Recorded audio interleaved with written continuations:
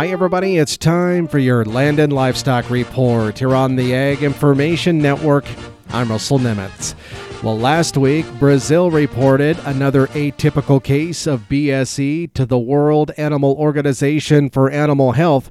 However, it was 35 days after the case was first identified.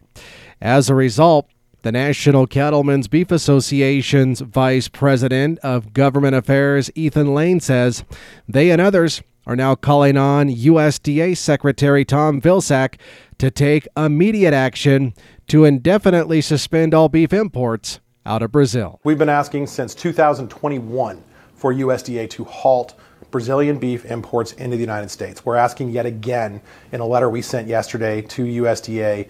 We have this mounting body of evidence. We have international scrutiny, and yet with all of that, we still saw Brazil take 35 days to report this case. And as of this broadcast, the USDA still has not suspended those Brazilian beef imports.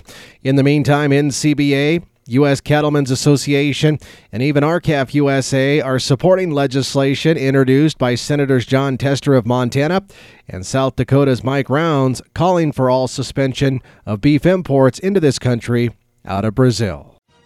For the Ag Information Network, I'm Russell Nemitz.